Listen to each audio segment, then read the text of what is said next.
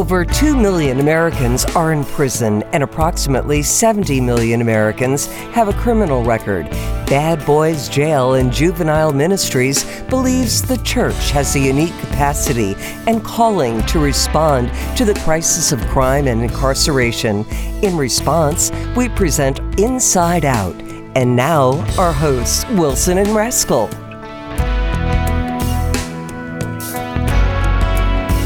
Welcome to the Inside Out show and podcast. I'm Wilson along with Rascal, and this is where we spend time helping each other find ways to position ourselves with purpose for positive change. Because in Jeremiah 29:11 it says, "For I know the plans I have for you, declares the Lord, plans to prosper you and not to harm you, plans to give you a hope and a future." How you doing, Rascal? I'm doing great. Ladies and gentlemen, if you didn't hear part one of this show, go back and listen to it. We are up here at Heartland. I love this place. Heartland Recovery. I'm going to just see if I can get a job here. After we left last week, Eric wanted to kind of clarify some stuff, which is good, because we need to know the truth, right? Correct. We need to know all the truth. So we're going to let him kind of clarify what he was trying to get at. Go for it. Well, one of the unique things about our program I was wanting everybody to know is every staff member that works here has been through this program. Every staff member that is here has had some type of drug, alcohol, some type of issue. I would say that probably 97% of us have been in jail or been in prison, so we can relate. We know what you're going through while you're out there. We know what you're going through when you come into the program and you try to work your way through the program, because we've been there and done that. Right. It's kind of like you can't lead somebody out of some place you've never been.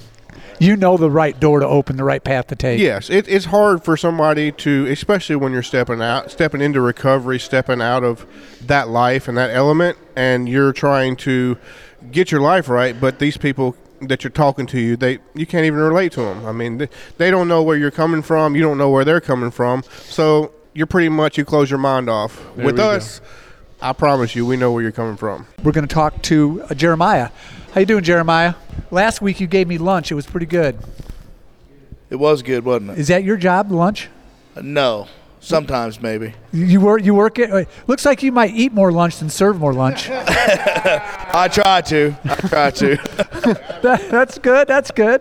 We were talking with the guys a little bit about the different phases and the 12-month program. And what would you say, other than the dining hall, what would you think is your favorite part? My favorite part, honestly, is one-on-ones with the group leaders. That'd be my favorite part, because that's when they really break down. They break you. They connect with you. And like my group leader, Richard, he's a very good man, and he's really opened up my eyes to the truth of God and to how you're really supposed to walk and live out life. What was your profession before you came here? I was a pipe fitter. And do you think you're going to go back to that, or you got other things? Or I don't want to go back to it. You don't want to go back to that? No. What fills your cup? Waking up every morning and praising God that I'm alive. That's a good one. Yep. That's a good one. I had a guy in a Bible study the other day. We were talking, and he said he had a heart attack about 2-3 years ago. I had one of them too. Well, there you go. Well, what he said was, a lot of us pray in the morning, thank you for the day, thank you, Right. To him and to you, it's a whole different prayer statement, thank you for this day. Right. Because when that day could have been, cut short. How much longer you got? We got about 6 months left here. So you're like at the halfway point. I am at the halfway point. Halfway point. Are you considered like kind of the top guy now, or do people look up to you? What's going on? No, definitely not. I mean, I'm still learning. You like the senior in high school? I guess you could say that, but I'm still learning. I plan on going to college here. They offer a college, and I'm in the college classes now. You are? I am. I'm taking relational theology. That's a big term. What's that all about? That is about relationship through Christ. Big word alert. Hold on. Yes. What was that? What would you say? Relational theology. Yeah, big word alert. Thank you, Rascal. Yes. It's to help give you a guidance to a relationship with Christ and the church and people in the church. Well, I'm going to pass the mic over to Rascal, and he's going to interview Nehemiah. Nehemiah. I love that name. Me too. That's awesome. What brought you here? Well, Jesus brought me here, But at the time, the situation in my life that had occurred, I needed a change, and to go someplace. I actually come out of rehab facility, an inpatient rehab. I was there 14 days, and I left early. Okay. Yeah, I was supposed to be going to the Corps, and something come up in a discussion between my counselor and my PO that I was recommended to go to Heartland. So the first time in my life, I didn't go against the grain. I went along with the recommendation, and here I am. Okay. So you didn't actually strive to get in here. No, sir. You had somebody help you to get in here. Yes, it was just a recommendation. I called Eric Tribble on a Monday, and I was here on a Thursday. They said it was my probation officer told me it was the record, the most. I beat the record in timing of how I got here.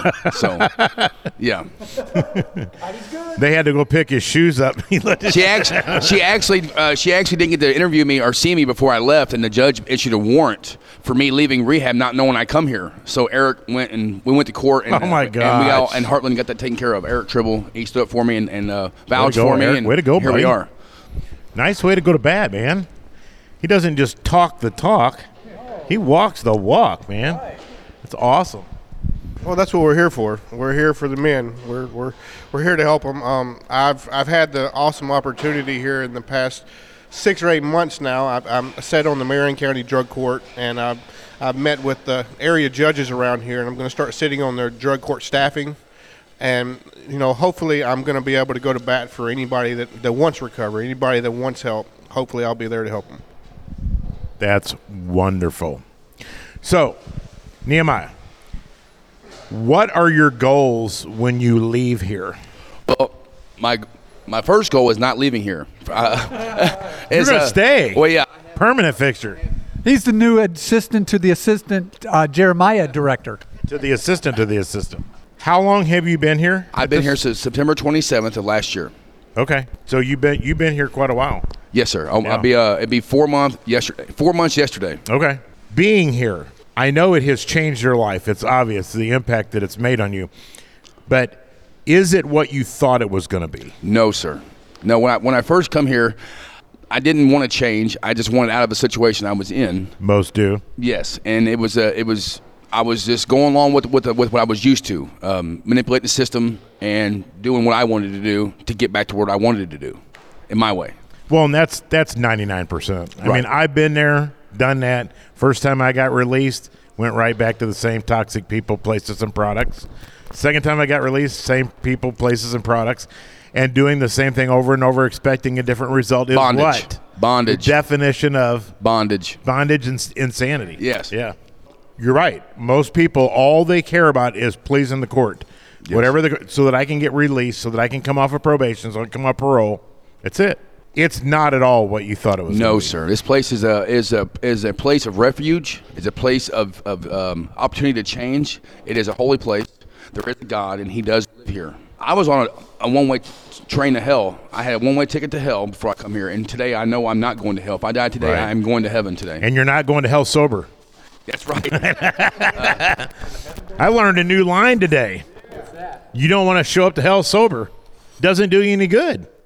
I love this place. This place is awesome. We come driving in here. We came the long kind of way through, so we got to see the whole place.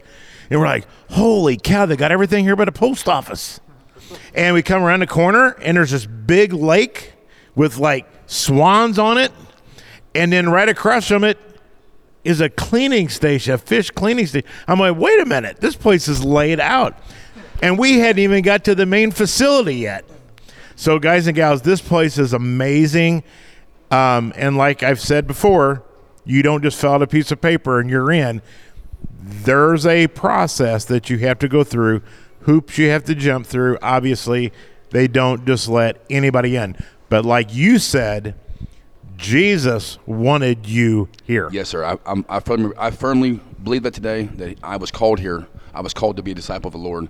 And I believe that the best way to be a disciple is by living actions. Exactly. And to be a light of somebody's darkness, to be changed, transformed, and to walk it out. And that way somebody can see the change before I can tell them the change. Then they'll come ask you about it. Then you can tell them about Jesus. I love it. I love it. Well, thank you so much for being with us today and sitting in on this. And thank you very much. I know that what you guys have expressed will touch people out there that are sitting in a cell block listening to this. and you've given them some encouragement, and you've given them some things to think about. Eric and Dwayne, one of you guys, I don't know which one it was, you hit on one of the core values, servanthood. That's kind of my sweet spot, servanthood. I loved what you said about going into the community. How does that work? How does that happen? You know, Jesus himself said that he didn't come to be served, but to serve others. Right. And so we know that part of our walk with him is best modeled in how we serve each other or those around us. You know, there's another passage that says, they will know you are my disciples by how well you love one another. And so it really boils down to how we teach, how we love, how we live in reference to other people and those around us. It gives the reflection of the image of Christ to those around us. There you go. There you go. I love servanthood. You have integrity, humility, teachability. That teachability, I'm a teacher. That's what I did for a living before I retired. So I like that word. And I don't know if it was Nehemiah or Jeremiah mentioned that they're going back to college. So you guys have a college here? What's that all about? We do. We have an accredited college. It's a Bible college. It's accredited college? It's accredited college, 2-year college. Wow. I've been through it myself. One of the most difficult decisions and yet the best decision I probably ever made in my life. Going back to college, you mean? Yep. Was it hard getting back into the pencil mode? It was different, you know, with Bible college. I had never been to traditional college. Okay. But, you know, Bible college, like right off the bat for somebody like me, I remember when they were trying to, like, okay, you're going to do an MLA formatted paper, you know, 350. Yeah. And this stuff was like a foreign language to me. I was like, what? You want to do what? And so, you know, it took a little while to get acclimated to, you know, technology and things like that because I never did any of that kind of stuff. But in doing what we do around here, our main aim, our main goal is to teach the gospel. Right. So, you know, I was one that came through the program. They planted the seed in my life, but it was up to me to take it to the next level. You see, and we look at kind of like this, like the guys that come through the program, they come here, we plant the seed in their life here. But making that decision to go over there to that college, which is right across the lake, you really go over there and get cultivated. That's the word that we like to use. That's where the cultivation really happens, and they really do a great job over there at teaching and training up men and women of God. So what percentage of the men or women that are in your program actually go to the college? And it's not mandatory, is it? No, it's not mandatory. It's by no means. It's a self decision. Okay. Somebody has to make that decision for themselves. We get a lot of people that want to do it anymore. You know, it's quite a commitment because you take, for instance, if a guy comes through the program, it's a year-long program. Well, you just turned a year-long program into a 3-year ordeal. Are they allowed to stay in your community while they do that? Yeah, absolutely. That is such a blessing right there. I mean, so they'll stay at the college is what they'll do. They have a college dorm. No kidding. Yeah. I'd like to go look at that. Mm-hmm. That's cool because, I mean, what got me into, and this is a little sidebar, what got me in with Rascal and Bad Boys ministry, I was doing some homeless ministry. I was just doing some street ministry, right? And I'd get to know somebody, and I'd go back to next week and whatnot. And one time I go back, where's Jason? Oh, he's in jail. I said, okay, whatever. You know, I guess that's what happens. He comes back out, and, a month later, whatever. Hey, Jason, how's it going? Get another relationship going. Come back another week. Where's Jason? He's back in jail again. So I got to thinking, I go, why are these men and women going from jail to the streets, right? It's because they don't have any training on how to transition from that. This Bible college, it's a great transitional tool. I mean, it really is, and I am so excited to know about that. That is such. We're going to talk about this more in our shows. In fact, when I'm my next one-on-one visit, dude, you know what? You need to call these people, talk to your PO, do something, because if it's real in here, you got to do it. If not, I've been excited about this place for many years, but today, watching you, all the excitement in this guy today, he's fired up. This place got you fired up, Wilson. Well, I'm not going to break the law to come in here though. But I went to college right up the street up in Canton, Missouri, and my wife and I, we would drive up and down 61, and we seen them milk trucks. Jesus Saves milk trucks. Yeah, that was part of your thing. It is. Nice. So you're talking education. You're talking his language now. I know. Yeah, that's what gets him all fired up. So, Eric, talk about the accountability. It says here is your core values. Living and sharing life with others that is transparent. That's accountability. Speak to that a little bit. Well, like the residents here, they have 2 per room, so they're going to have somebody that's going to hold them accountable all times, and their actions, make sure that they're getting up, they're going to classes like they should, what they're reading, what they're thinking, they're going to have somebody that's going to help hold them accountable, and that's a main part. Is for me, and I left the house when I was 16, 17 years old. I didn't have accountability. I just did my own thing, and if you told me not to do it, I would probably do it just to spite you, even if I knew it was going to hurt me. So here we help build them up, and we're a close-knit community. While they're here for this year, as the gentleman earlier was talking about, we do what's called we do the Wednesday night classes. So it's a life group is what it is, and we open our homes up to them, and we show them how to live. We show them how we live here as Christians. We show them a different way to live, because some of them, they don't know that life. All they've known is strife and stress and drugs and abuse, and we're trying to break that cycle. And accepting responsibility isn't getting up in a group setting every time and going, my name is Rascal, I'm an alcoholic. Right. That's what's different about this place. That's the difference that you guys are making here, is that you're not readdressing what got them in that spot. You're addressing what's going to get them moved beyond. Yep, you got it. That is what makes us interesting here at Heartland, is that, we say it time and time again that we are the church. We're not a program that's going to take you down the road to some other church, but we are the church right here. And really, this community, this church is founded off the idea that you see in Acts 2, where there wasn't a church building yet. It was just a community of people. And that's who we are here at Heartland Community. We're a community of people that's here to help. When you guys were talking about that earlier, the phrase that came up in my mind was iron sharpens iron. Right. I mean, I don't know what your background is with your fathers. My father did teach me some things, and that's what a father's supposed to do. Right. And in a lot of ways, and I don't mean any disrespect with any of these gentlemen, sometimes they're getting broken down to that level where they need a role model. Right. Show them what is the right way, how to handle a job, how to handle frustration, how to handle this, how to handle that. And it sounds like through your core values, I'm just going to read them real quick. I'm not going to read all of them all out. I'm just going to read the titles. We have integrity. That's huge. Humility. That's another one of my love languages, is humility. Servanthood, teachability, accountability, and of course, love. Right. Those are some really, really good core values. Really core values. Amen. So, as we wrap up here, I'm going to ask you a question, Rascal. Yep. Okay. And this is a pretty deep question. Let's see if we can. Oh, good Lord. Oh, well, whatever. As a pastor, Yes. prison minister, and someone who has been part of the recovery business, how do you see the core values? Okay, we've got the core values.